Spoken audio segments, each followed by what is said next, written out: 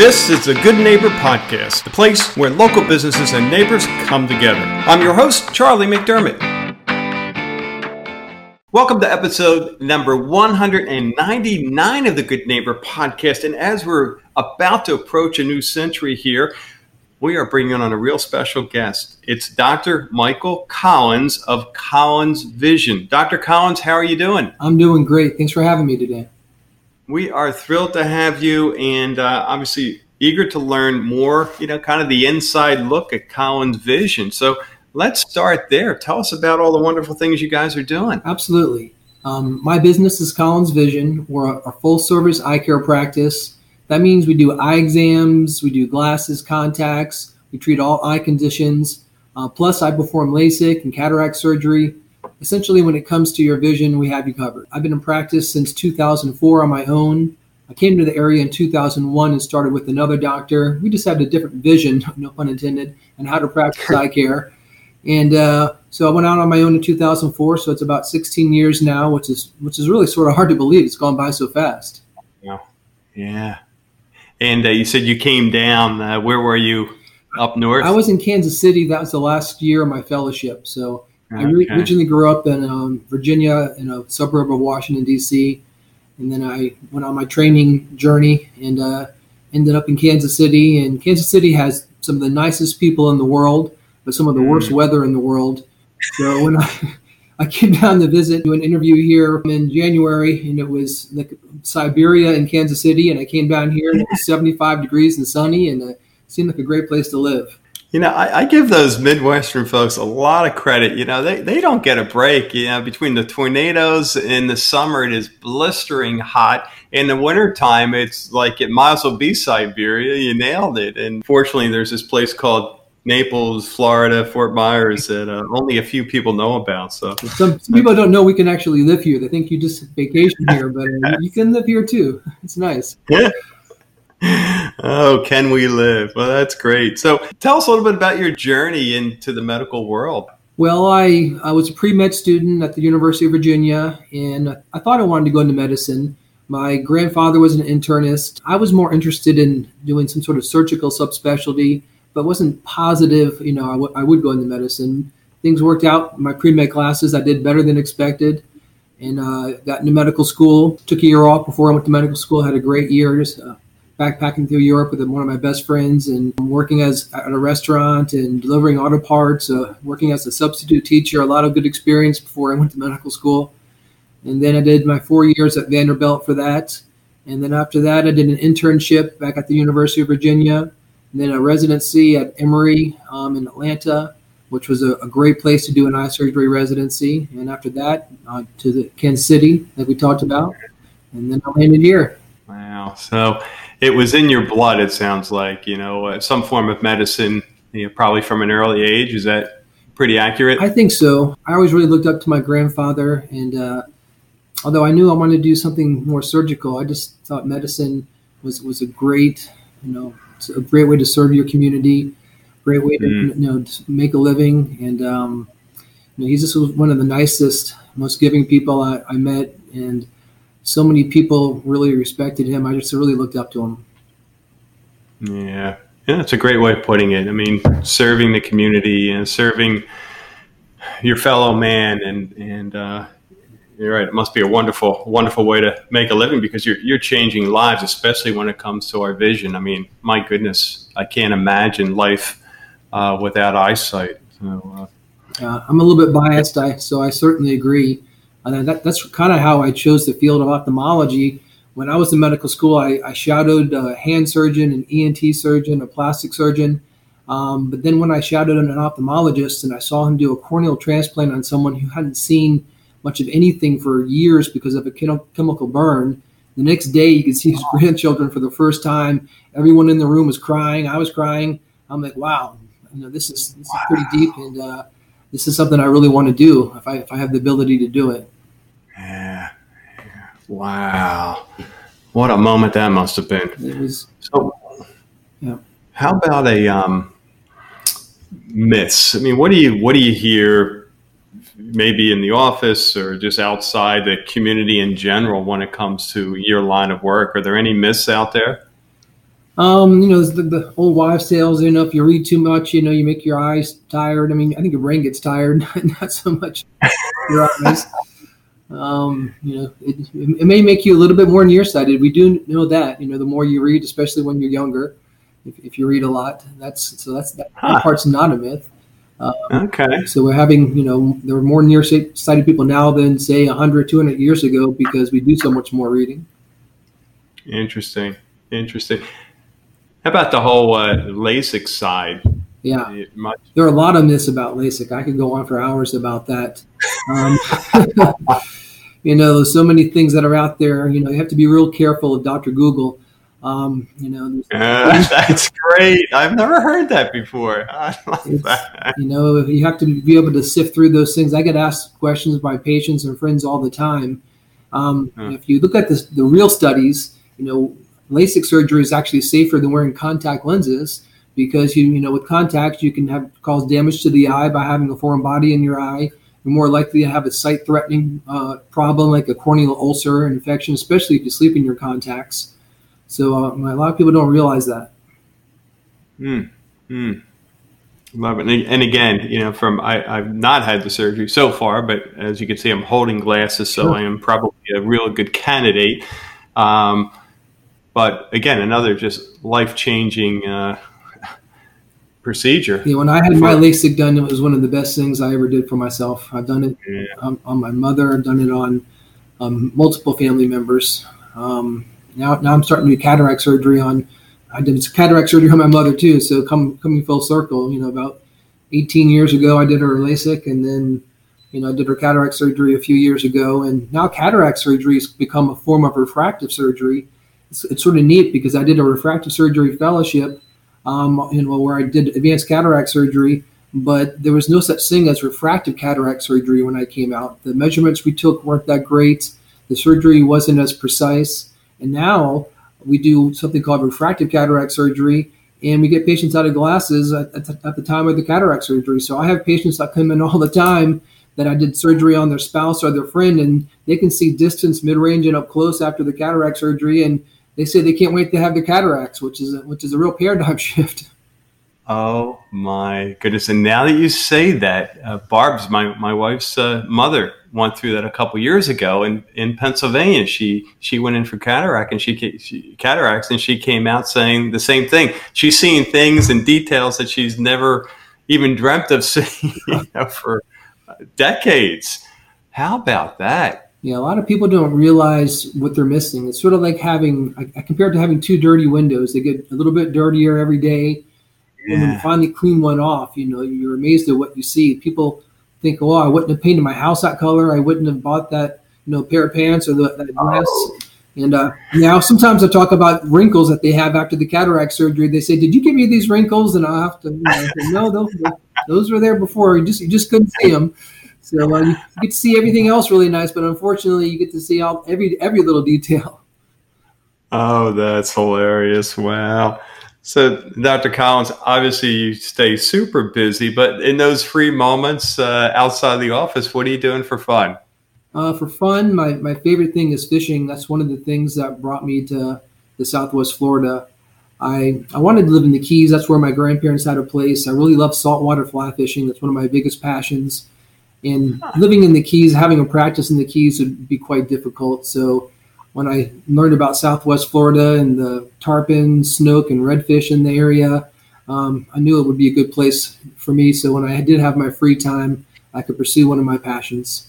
All right. So your best fish story, what is it?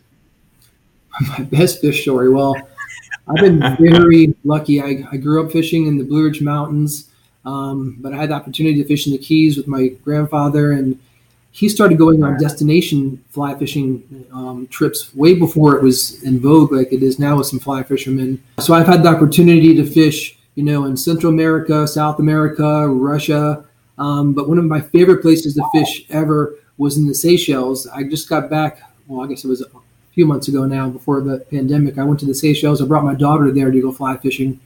And the fly fishing there is incredible. It's what I consider, it brings it all together as far as you get to see the fish. Usually you're wading So it's sight fishing, and you see the fish, you make the presentation, you try to entice them into eating the fly, and then when you hook those fish, these fish are, they're monsters. Some of them, especially the giant trevally out there. That's probably the best story I have for you. Actually, I wasn't waiting that time, but I was in the boat, and the tide was rushing. Tide was coming in, and we could see this big GT, this big giant trevally laid up sort of like a big tarpon, and the guides like, "You're going to get one cast at that fish, because we're going to be moving by so quickly."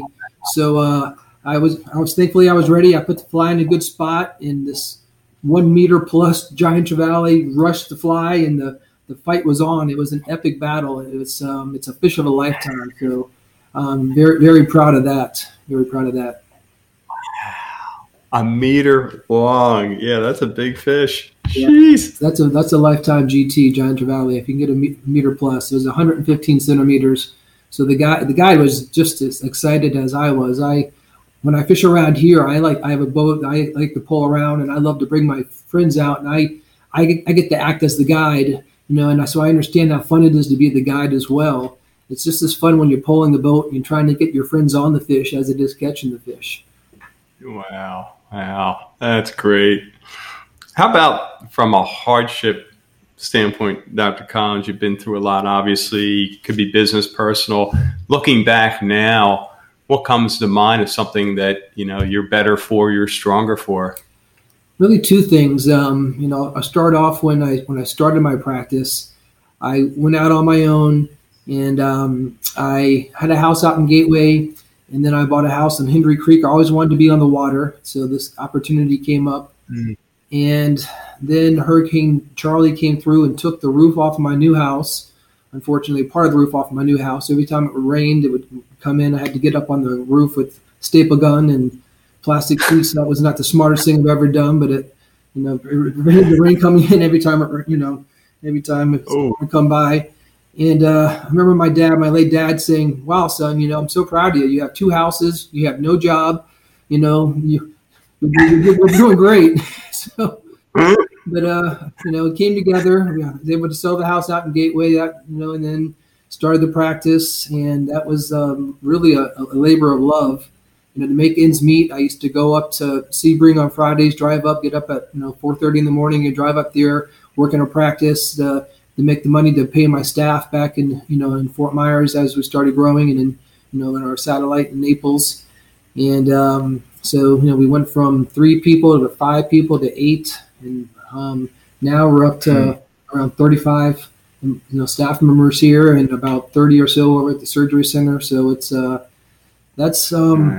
it took a lot of effort, but a lot of sleepless nights, taking on the challenge, taking on the debt, taking that risk. But I had a vision that how I wanted to practice, and I just followed that vision, and I was going to work hard enough to make it work. So that's a long-term thing. Short-term, I would say that with this pandemic, it was really challenging. Going through, and our practice really came together. It was uncharted territories. We didn't know how to keep our patients safe, how to keep our staff safe. My thing that was most important to me was keeping my staff safe and keeping the patients safe at the same time. We worked our way through that. Our management was fantastic, and it's worked out really well. Now we're becoming more and more busy. We're actually busier than normal for this time of year. I think the patients feel very comfortable coming to our office because we've been so open with all the safety measures that we take, both here and at the surgery center.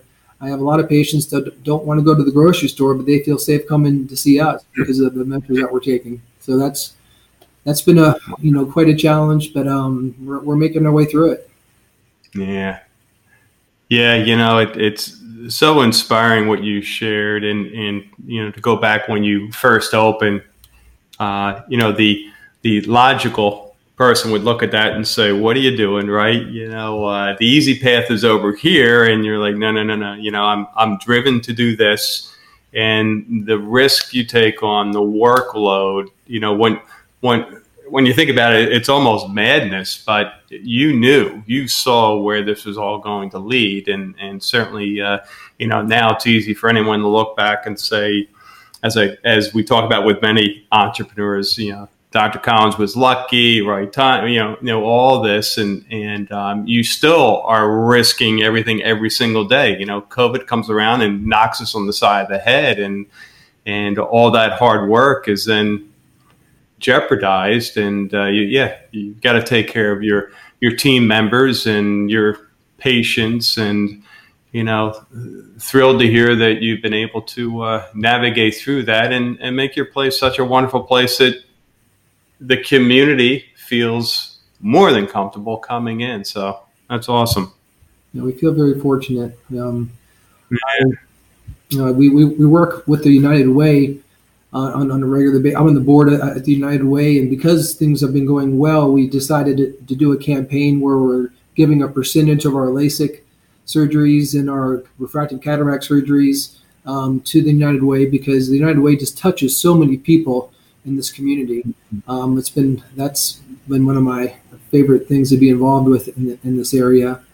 Just because they do touch so many people and help so many people, and so many people need help right now.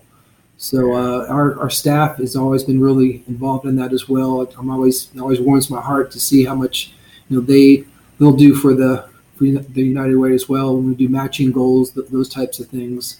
Giving back is one of the things that people don't realize how much you get just by giving.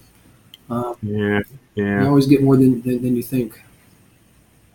And I'm glad you brought up the United Way. These nonprofits that do so much. I mean, talk about good neighbors, right? The United Way does so much for communities. My goodness, all over, not just in our area, but how have they been impacted, right? Their events, many of the things that they do on a weekly, monthly basis are now, gone. So they need help more than ever. So again, kudos to you for reaching out and being a part of their future, right? Thank you. Yeah, so much. And another thing our United Way chapter is local, but another local organization that I'm involved with is Captains for Clean Water. I got involved with that obviously because of my fishing, and I saw firsthand the damage done by the Lake Okeechobee discharges and how the mismanagement of that water really wiped out seagrass beds and oyster beds right behind my house. And because I live over in the Punta Rasa area now. And I really want to get, when I saw that happen, I knew I had to do something. And I heard about Captains for Clean Water and got involved, and they asked me to be on their board. So that's been another labor of love. And it's amazing what an impact water has here in Southwest Florida. People think about the fishing and the boating, but it's really our entire economy is based on the quality of our water. Without having beautiful water, people aren't going to vacation here. People aren't going to want to live here. So it's the more I get involved, the more I learn. How special interests can have an effect on the entire community, both really all of South Florida. We have discharges through the Caloosahatchee on the west coast, but also the St. Lucie on the east coast, and then you go down to the Everglades. They don't get enough water. So it's a simple solution. We just need to send the water south and stop the discharges. And the money's been there for years, but the politics always get in the way, and the special interests always get in the way. And so that's another thing that's that people in my practice have also become involved with, something near and dear to my heart. So are we making a headway there, do you think? We've made a lot of headway in the last few years, but we have to keep the momentum going. We had those discharges a few years ago that in the red tides that were being fed by these discharges. And red tides are natural, but it's not natural to have all the discharge from Lake Okeechobee with all the the nutrients being flushed out, and then the red tides just blow up. It's like throwing gas on a fire. And and the blue-green algae that's been released, and we know that's in Lake Okeechobee now, so we don't want, the lake needs to be kept a little bit lower so that we don't have to have these massive discharges when we have a storm or too much rain. So we've done a good job of that. The South Florida Water Management District is doing a much better job at regulating that, and they help, guide the Army Corps of Engineers. So we've made a lot of headway. We've started on some reservoirs both south of the lake and west of the lake. Those are the things we need to do. We need to clean the water before we send it south into the Everglades. and that's where it needs to go. That's its natural path. So we have made progress, but still have a long ways to go. And just because we've had nice water for the last couple of years, we can't we need to keep our eye on the ball. Keep the momentum going. Again, thank you for sharing that. Who'd have thought we'd get into the United Way and Captains for Clean Water? And that's such an important message, and it's something that, I keep an ear to. We actually live right on the water here at Fort Myers Beach. And my goodness, we woke up one morning, what was that? Red tide was 2 summers ago. And you could have walked across the bay just stepping on dead fish without getting your feet wet. I mean, it was just devastating. And but it's interesting because we've noticed a definite improvement in the water since then. So that's great to hear. All right, so I hate to go back to Colin's vision, but I guess you have work to do. So one thing, not that I hate to go back, I enjoyed that conversation as well. One thing that you wish our listeners knew about your company, what would that be? I think what makes us really unique in this area is that we're very patient focused. One of my mentors told me, you always put the patients first, the staff second, and everything else takes care of itself. So we've always done that. The management buys into that, and they live that as well. And so we really make sure the patients have the very best experience possible. We make sure we have the best technology available to get the best results for every single patient. We try to do it in a warm and caring environment. Obviously, it's a little bit different now. We're wearing the masks, but now we're all wearing buttons that have our faces on them. We do little things that lighten it up a little bit, but we're very patient-centric, and that just leads to happy patients, which leads to good outcomes and patients being referred by word of mouth. So that's our goal, is to treat every patient like they're a family member, and make sure they have the best experience possible. Terrific. And I know our listeners want to learn more, so where should we send them? I guess our website would probably be the best place to go, colinsvision.com. You can learn more about us, learn more about what we focus on. We do comprehensive eye care. Personally, I focus on cataract surgery, refractive cataract surgery, LASIK surgery. Those are the big things. We have the best technology available to do those things, to help transform lives and help people see better and enjoy their lives. Wonderful. Dr. Collins, if I can use this, this was coming, and this has been an eye-opening interview. Talk about being a good neighbor, the wonderful things you do, not only with your company, but outside of that. So thank you once again for being a good neighbor and joining us today. Thank you so much for having me. I really enjoyed it. Thank you for listening to the Good Neighbor Podcast. To nominate your favorite local business to be featured on the show, go to goodneighborpodcast.com. That's goodneighborpodcast.com, or call us at 239-224-4105.